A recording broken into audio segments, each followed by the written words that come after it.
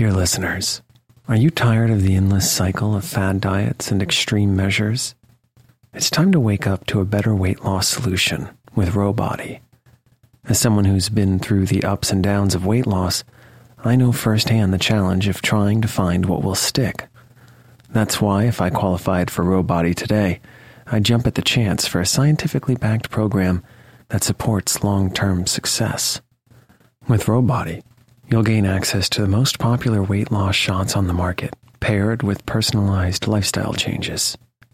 Over 200,000 people have already chosen Row to help them lose weight. Say goodbye to the roller coaster of weight loss dreams and hello to sustainable, real results with Rowbody. Go to row.co/snoozecast. Sign up today and you'll pay just $99 for your first month and $145 a month after that. Medication costs are separate. That's ro.co/snoozecast.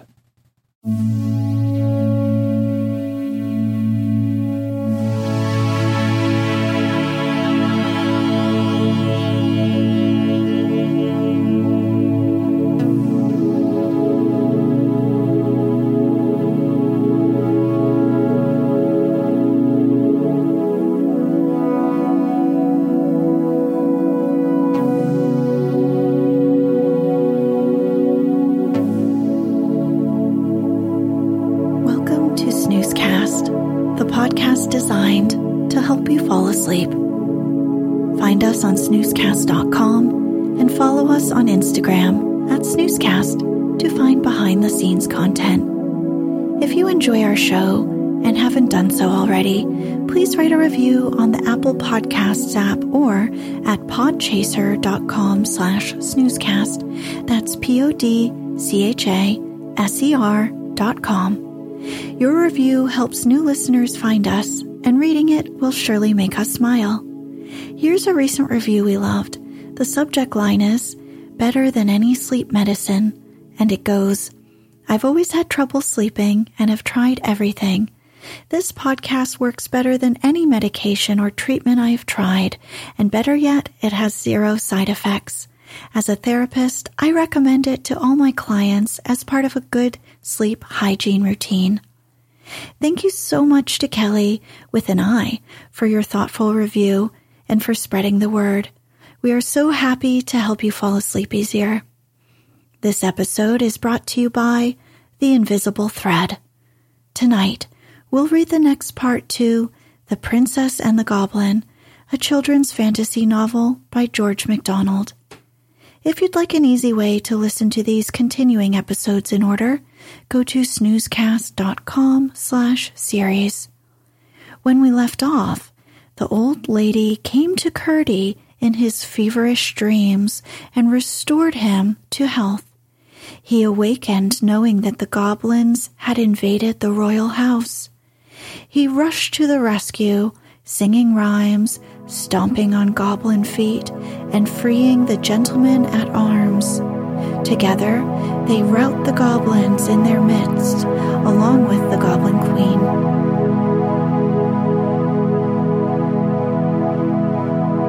Let's get cozy.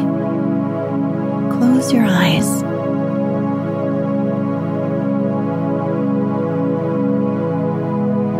Relax your body into the softness of your bed.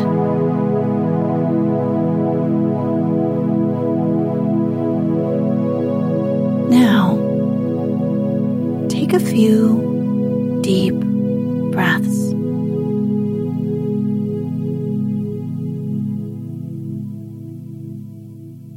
"Where's the princess?" cried Curdy again and again.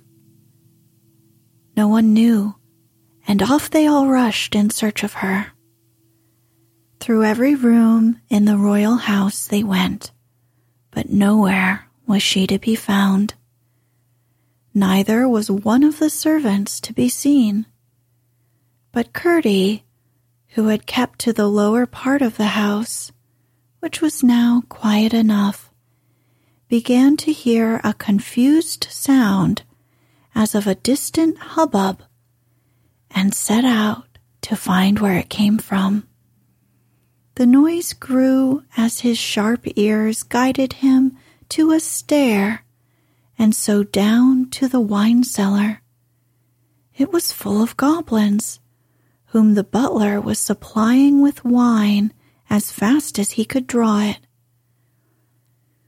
While the Goblin Queen and her party had encountered the men-at-arms upstairs, Rabbit, with another company, had gone off to search the house.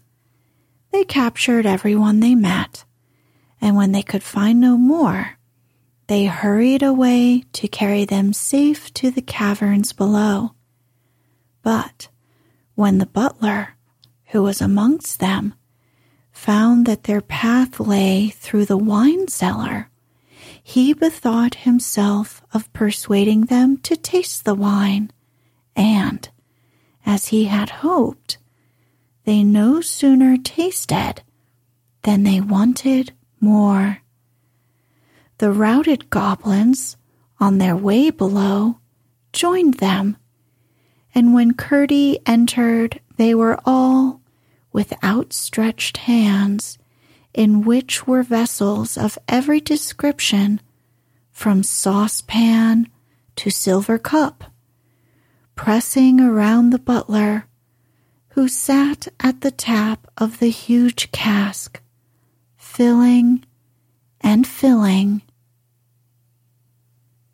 Curdie cast one glance around the place before commencing his attack, and saw in the farthest corner a terrified group of the domestics unwatched, but cowering without courage to attempt their escape.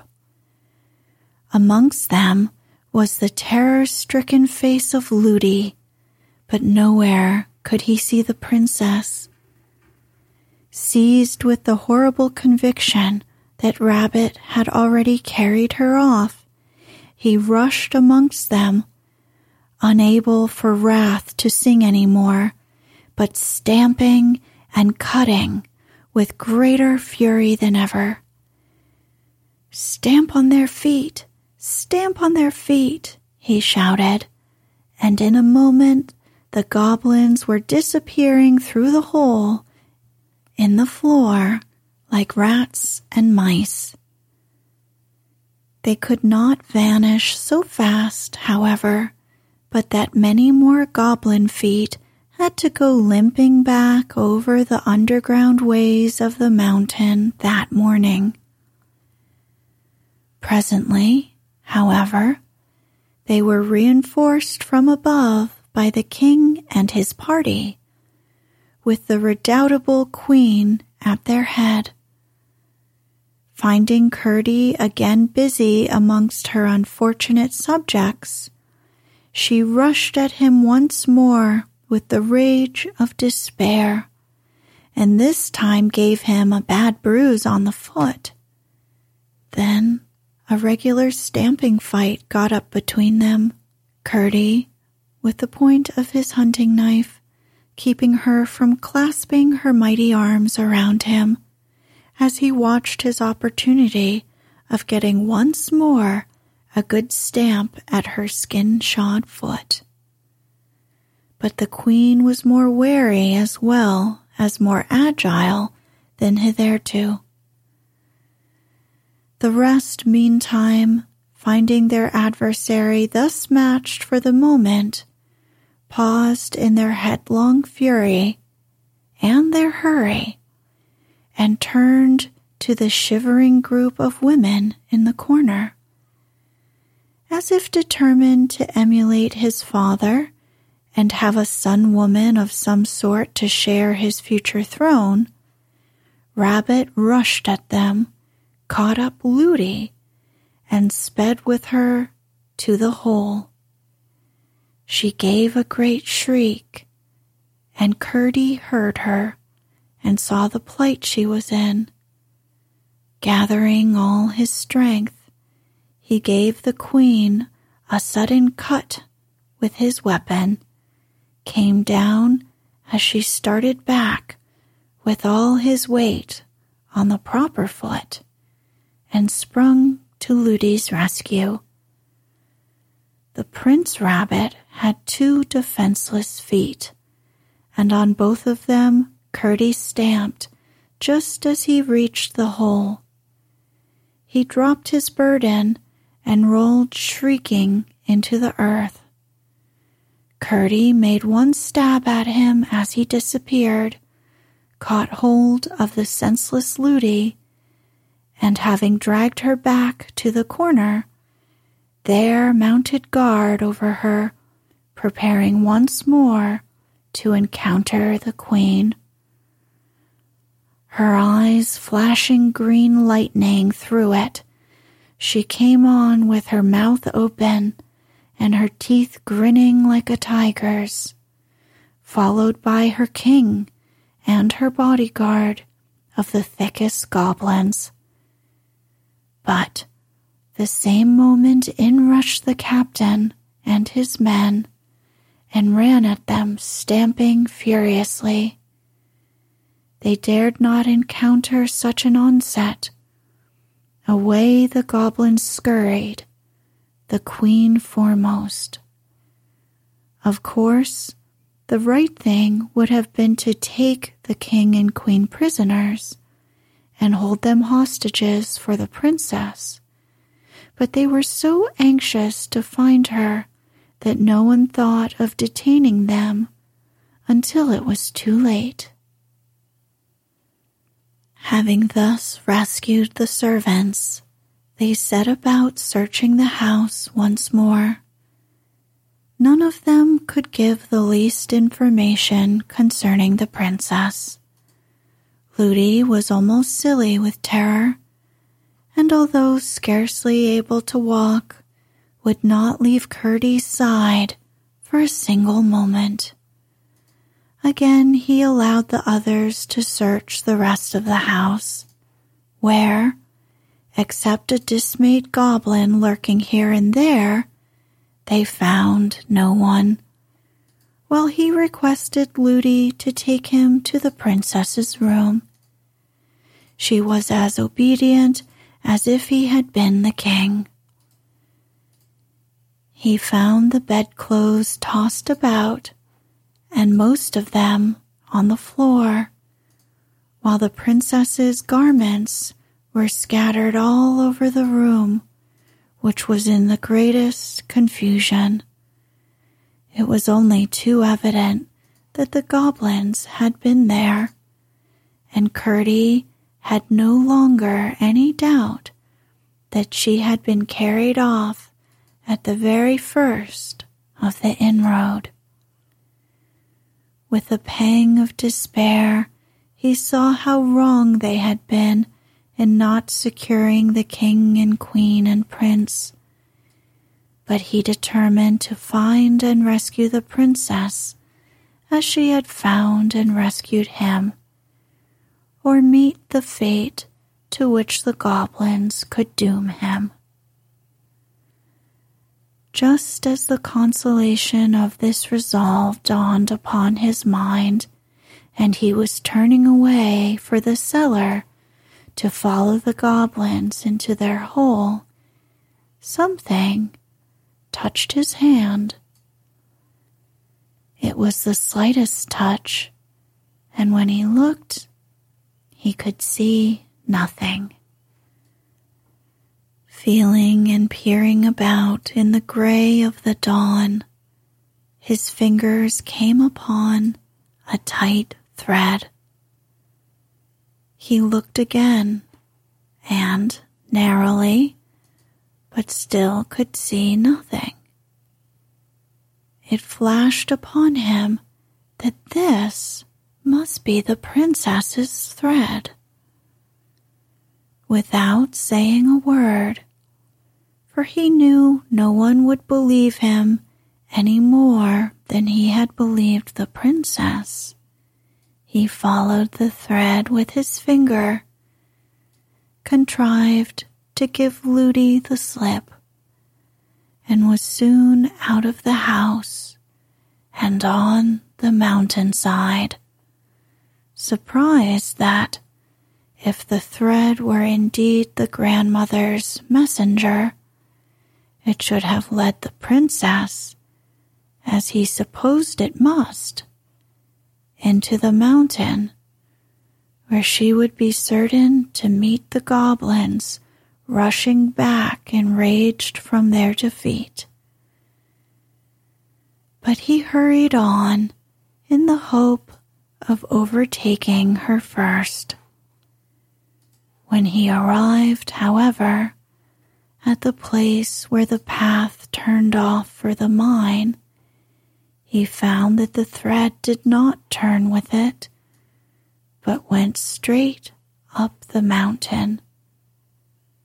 Could it be that the thread was leading him home to his mother's cottage? Could the princess be there?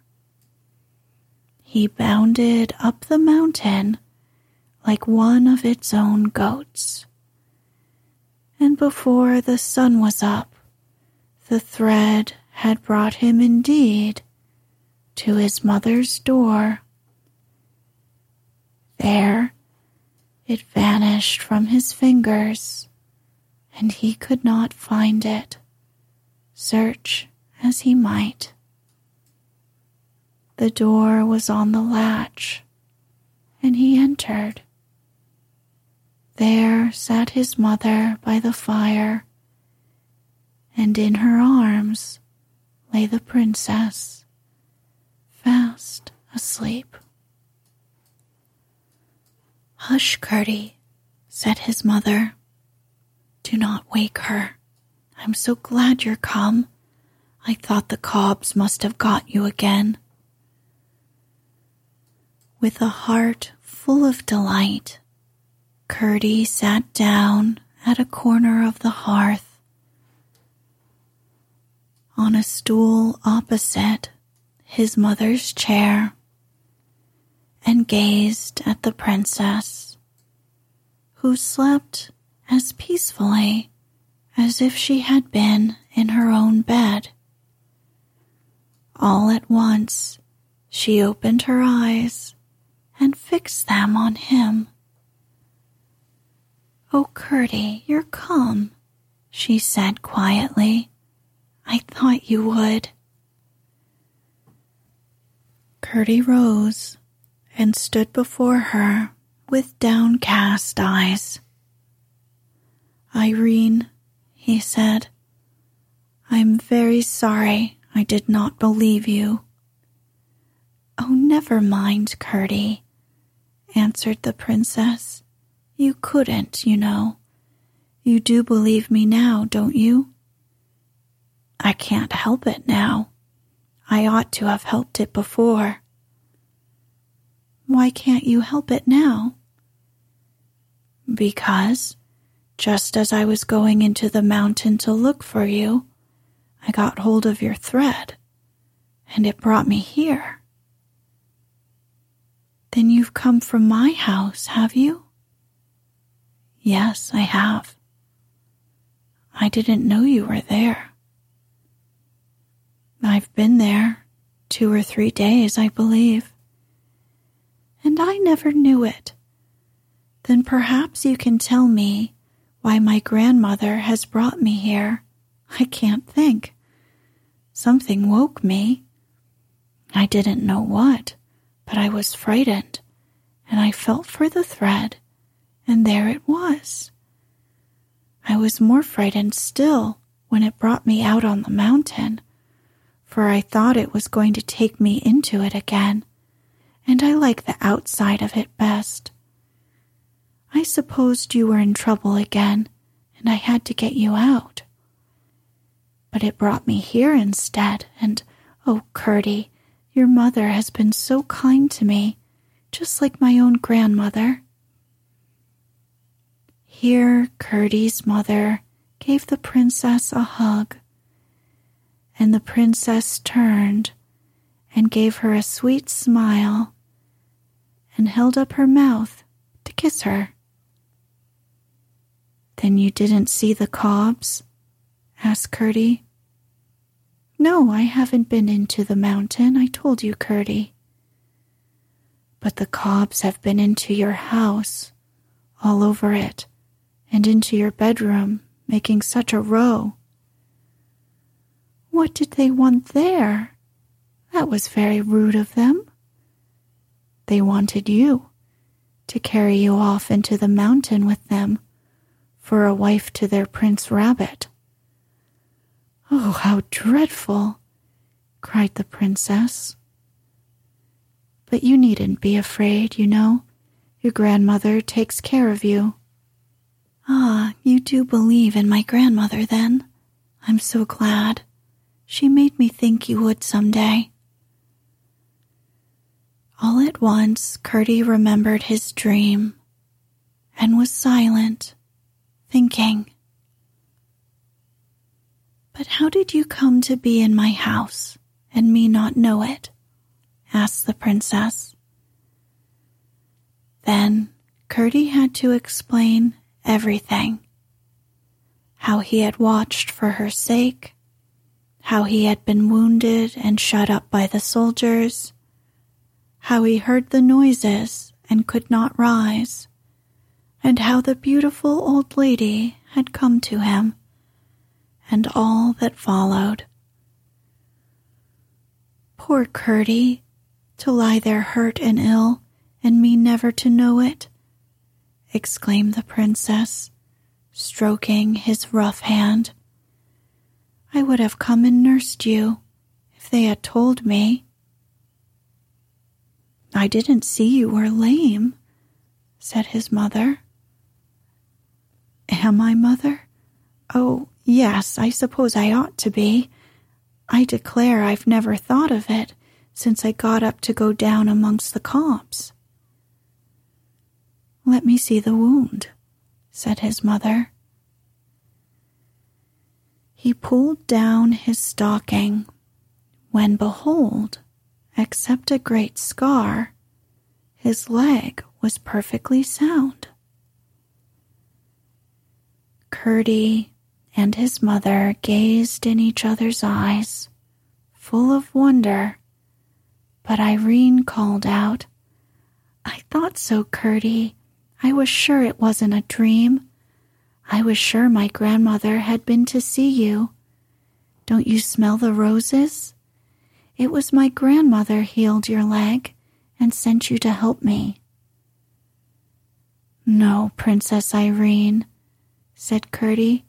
"I wasn't good enough to be allowed to help you. I didn't believe you. Your grandmother took care of you without me." "She sent you to help my people anyhow.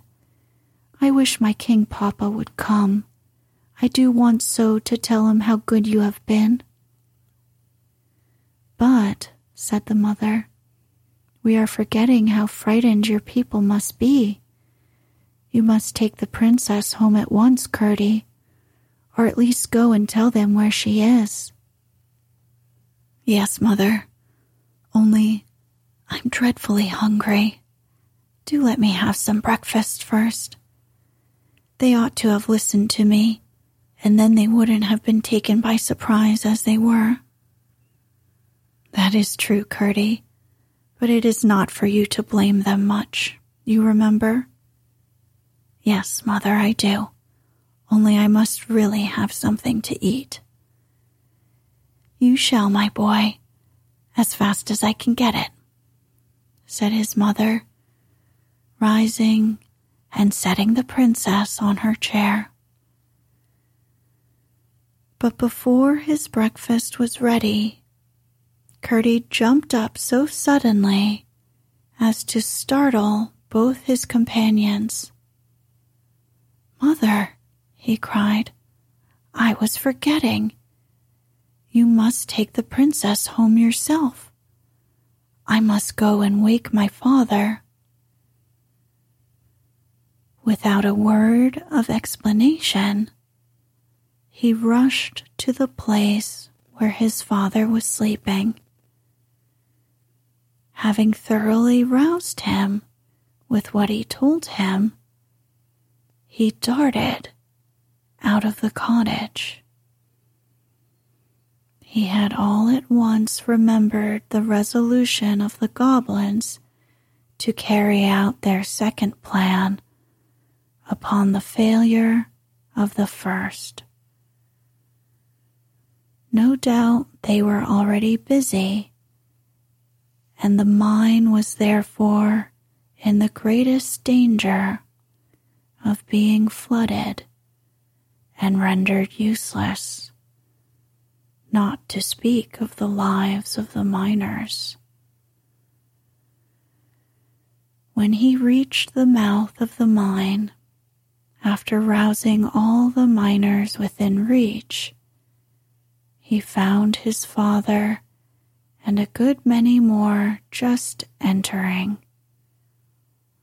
They all hurried to the gang by which he had found a way into the goblin country.